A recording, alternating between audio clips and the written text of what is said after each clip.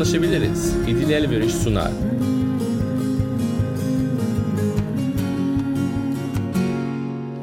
Bugünkü Anlaşabiliriz'de konuğum Figen Murray bağışlama üstüne konuşacak.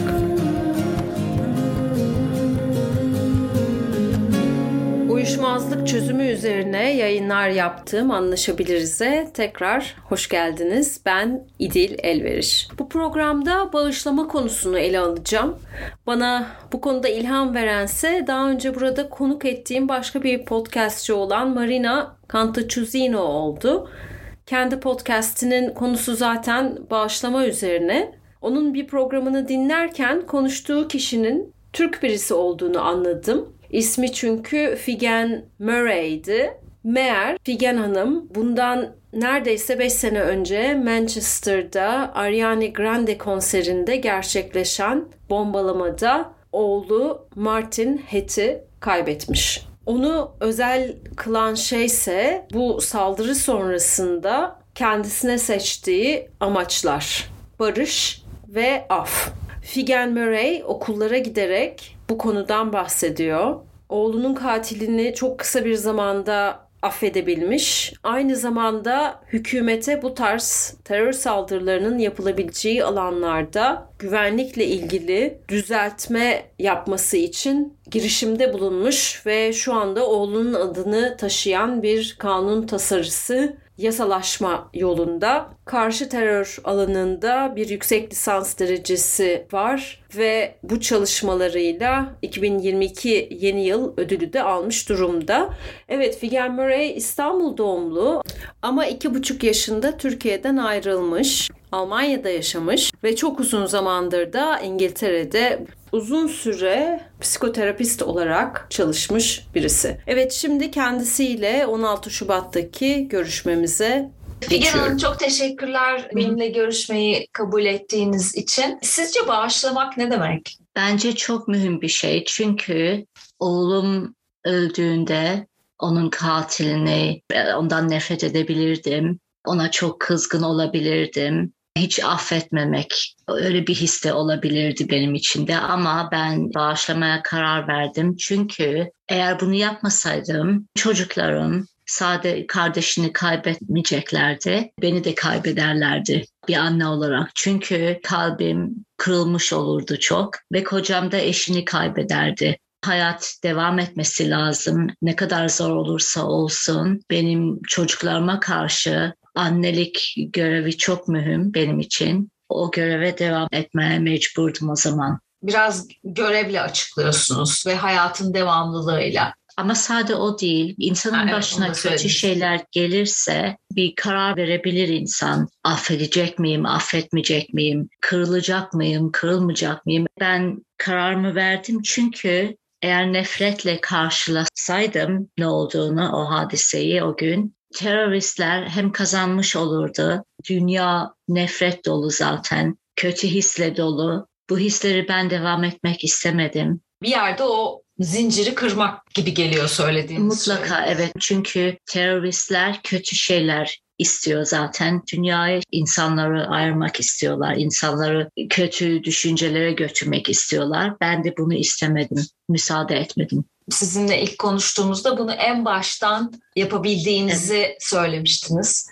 2-3 hafta içinde karar verdim bunu ve aslında İngiliz televizyonuna çıktım. Bütün İngilizlerin önünde zaten bunu söyledim. Bazı insanlar anlamadı tabii. Anlamadıklarını size gösterdiler mi? Neler söylendi mesela? Bu kadın aptal, söylediğini bilmiyor, bu kadın cahil, öyle şeyler söylediler benim hakkımda. Her akşam ben aynaya bakınca bana geri bakan insandan kendim insan olarak memnun olmam lazım ve içim rahat olması lazım. O benim için çok mühim. Affettiğim için benim kalbim temiz olduğunu biliyorum ve içimde bir rahatlık var aslında.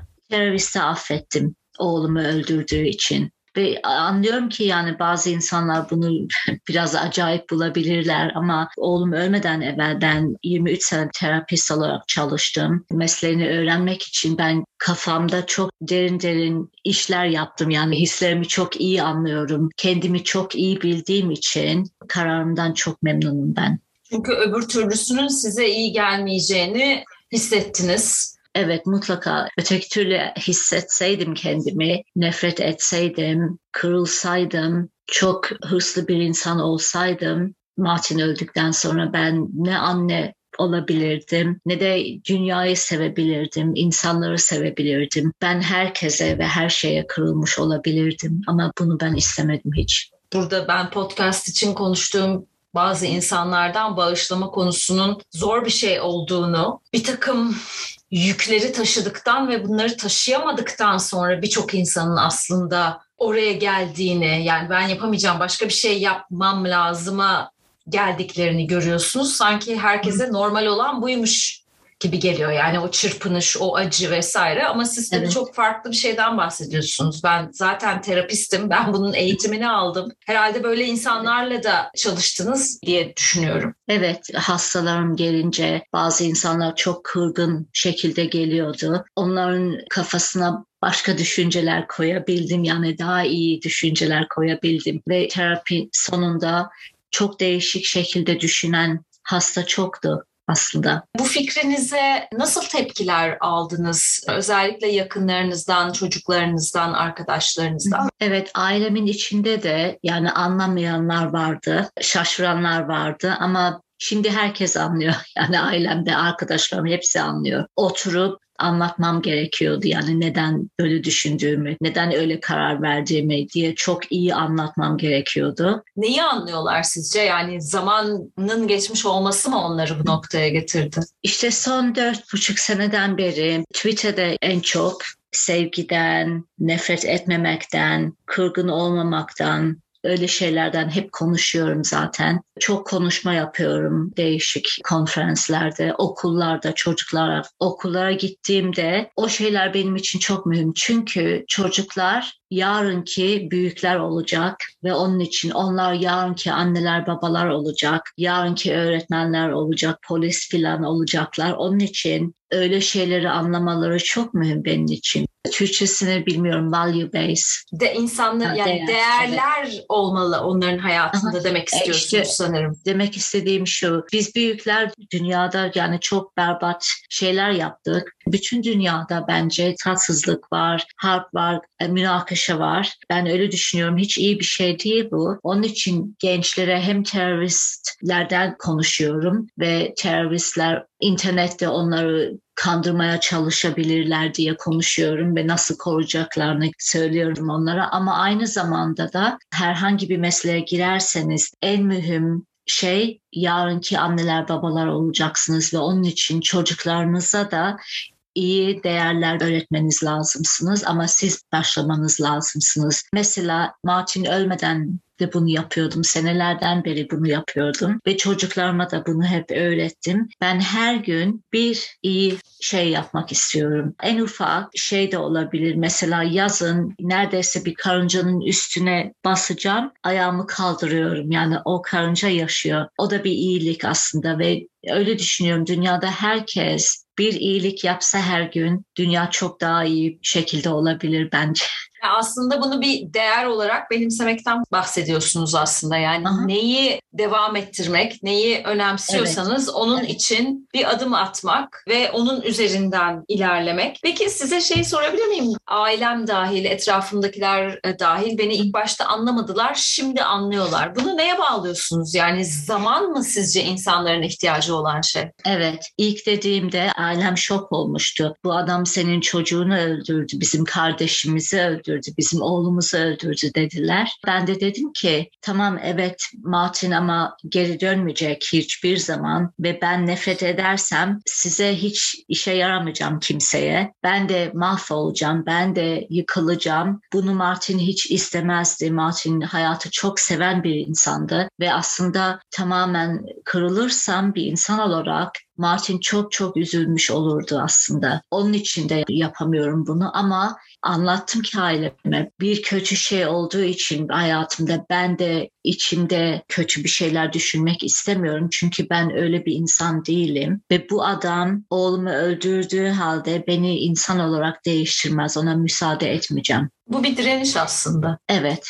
Bazen yolum çok yalnız, bazen insanların arasında oturuyorum. Mesela mahkemede oturuyorum. Öteki anneler babalarla, onların da çocukları aynı gün öldürüldü. Çoğu nefret dolu, çok kızgın, kötü şeyler istiyor hükümetten. Ceza istiyorlar, bunu istiyorlar, onu istiyorlar. Ben de sessizce oturuyorum mahkemede, hiç konuşmuyorum. Çünkü ben o fikirde değilim. Bazı insanlar bombanın patlamasında hata yaptılar. Aslında olmaması gerekiyordu. Öyle şey olabilirdi aslında. Ama değişik insanlar hata yaptığı için mahkemede konuştuklarında bazı aileler çok sinirlendi, çok kızdılar, bağırdılar, çağırdılar. Ben de sessizce oturuyorum. Bazı insanlar konuştuktan sonra çıkıyorlar. Ben de teşekkür ediyorum söylediğin için ve özür dilediğin için bize. Çok sağ ol diyorum. Bazı aileler de benimle konuşmuyorlar. Affettiğim için, teşekkür ettiğim için. Ben devam ediyorum çünkü kalbimden geliyor. Ve yalnız bir rol bu. Bazen çok. Ama bence ne kadar yalnız olsa da bazı günler her akşam aynaya bakınca bana geri bakan insan ve onunla yani içim rahatsa benim için doğru hareket her gün. Ne kadar yalnız olsam da olur. Öyle olsun. Yani mahkeme hala devam ediyor anladığım kadarıyla. Biraz ondan bahsedebilir misiniz? Kim hata yaptı? Neden yanlış şeyler oldu? Neden yanlış... İstihbarat alınamadı mı bununla ilgili falan gibi şeyler de düşünülüyor herhalde. Evet. Ne yapılabilirdi? Nasıl durdurabilirdi? Bu hadise öyle şeyleri konuşuyorlar. Mahkeme aslında dün 2 seneden sonra bitti. Ben 2 seneden beri haftada 4 gün oradaydım. Benim için aslında fark etmez kimin hatasıydı, kimin hatası değil. Çünkü Martin geri dönmeyecek. Kimse kurtaramadı ölenleri ama mahkemede hatalar nasıl yapıldığını anlasınlar ve o hataları bir daha yapılmaması o mühim aslında. Kim yaptıysa benim için mühim değil. Olanlar oldu ama aynı hatalar yapılmaması lazım. O çok mühim. Biraz da yaptığınız çalışmalardan bahsedebilir misiniz? Gidip konuştuğunuzu söylediniz. Bir de bu Martin's Law, Martin'le ilgili kanun dediğiniz bir tasarı var. Ondan da biraz bahsedebilir misiniz? Evet, Martin bir müzik konserinde öldü. 21 kişi yanında. Çoğu çocuktu. Çoğu da anneler, babalar, çocuklarını toplamaya gelen onlar da öldü. Ben zannettim ki o bomba patlamasından sonra her konserde, her tiyatroda, her büyük bir yerde şimdi emniyet var her tarafta. Yani Martin öldükten sonra 18 ay sonra ufak bir tiyatroya gitmiştim kocamla. Bir müzik konserine. En ufak el çantamı aldım ki yani çantaya bakmak kolay olsun diye emniyet bakacak. Gittik kimse hiçbir şeye bakmadı. Ne çantama baktılar ne de biletlere baktılar. O benim için çok büyük bir şok oldu. Konser başladı, ben oturuyorum ağlıyorum. Kocam da dedi şarkılar çok güzel değil mi? Onun için mi üzülüyorsun? Ben de dedim şarkılara dinlemiyorum bile. Hiç emniyet olmadığı için, kimse biletlerimize bakmadığı için, kimse bizi korumadığı için çok üzülüyorum. Yani aynı şey gene olabilir. Neyse yeni yıl geldi. Ben halen o duruma çok üzülmüştüm ve internet araştırma yaptım ve anladım ki İngiliz hükümeti aslında hiç öyle bir kanun yok. Kimse kimseyi koruması lazım değil. 2-3 hafta öyle bekledim. Ondan sonra hükümete yani petition yaptım internetle. Dilekçe verdiniz. Evet. O da 6 ay sürdü. 6 aydan sonra da hükümet Security Minister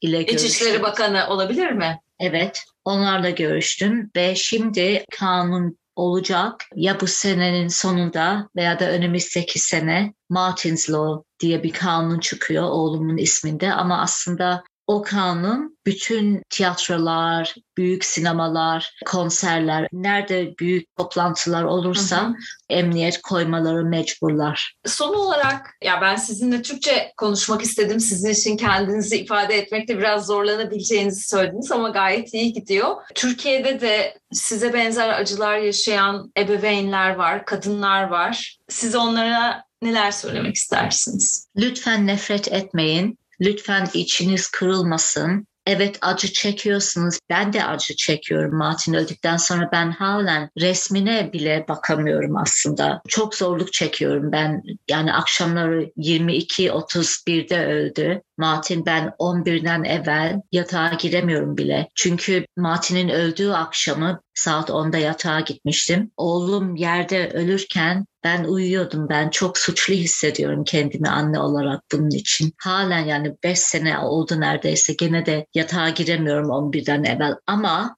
bence nefret etmek hiç iyi bir şey değil. Çünkü hem içiniz kırılır hem de yani anne, baba, abla, kardeş hangi rolde şekilde olursanız yani, olun. Evet, onu yapamazsınız doğru dürüst. Ve bence zaten acı çekmek kolay bir şey değil ama etrafınızdakiler siz kırılırsanız onlar daha çok acı çekerler. Zaten durum kötü, daha kötü bir durum olabilir. Ölen insan sizin de kırılmasını istemez zannediyorum ben de. Çok teşekkürler. Ama birisi sevdiğiniz bir insanı öldürürse onlar zaten kötü. Oh God, I don't know what to say. Söyleyin İngilizcesini. Bad intentions. Zaten niyetli. Amaçları kötü. Niyetleri kötü. Evet ve onun için onlara kazandırmayın. Peki siz aileyi herhalde medyadan gördünüz diye düşünüyorum. Onlar da mahkemede bulunuyorlar mı? Yok, hayır. Katilin ailesi, annesi babası etrafta yok. Büyük abisi de etrafta yok. Başka memlekette kaçtılar. Ama bir erkek kardeşi vardı. Onun da 2 ay mahkemesindeydik. Ve adamın gözünün içine baktım. O da genç bir adam bence. He's been tried. Yargılandı. Evet, 55 sene hapishanede kalacak. Ama aslında biliyor musunuz ona da affettim. Çünkü ben mahkemede yüzüne baktım. 3 metre benden uzaktı. Adam durdu bana baktı, ben ona baktım. Ben de düşündüm sen çok genç bir adamsın. Neden hayatını böyle atıyorsun? Saçma sapan şeyler için. Evet. Hiç manasız. Tümünü yatıyorlar mı tabii onu bilmiyorum İngiltere'de. Genelde çünkü o kadar uzun cezaların tümünü çekmiyorsunuz. Belli bir sınırı var. Evet. Ama yine de çok uzun bir zaman orada herhalde. Evet, zannediyorum ki hepsini çekecek. Hepsini çekecek. Bu programda bağışlama konusunu ele aldık. Özellikle evlat kaybı gibi bir konuda nefreti, kızgınlığı değil, bağışlamayı seçen Figen Murray bize bunun nedenleri ve aldığı tepkilerle açıkladı. Bu konuya dair yaptıklarını İngiltere'de anlattı. Bu mülakatın Türkçe olmasını çok önemsedim. Zira terör sebebiyle evladını kaybeden birçok insan var Türkiye'de. Dolayısıyla umarım programı beğendiniz. Her zaman olduğu gibi Anlaşabiliriz'in Instagram hesabına Figen Murray'in fotoğrafını yükleyeceğim. Ayrıca programdan bazı kesitleri hikaye kısmında paylaşacağım. Son olarak programı yarattığı müzik parçasını kullanmama izin veren müzisyen İmre Hadi ve çektiği fotoğrafı kullanmama izin veren sanatçı Seren Göktan'a teşekkür ederek kapatmak istiyorum. Teşekkürler ve bir sonraki programda yeniden görüşmek üzere.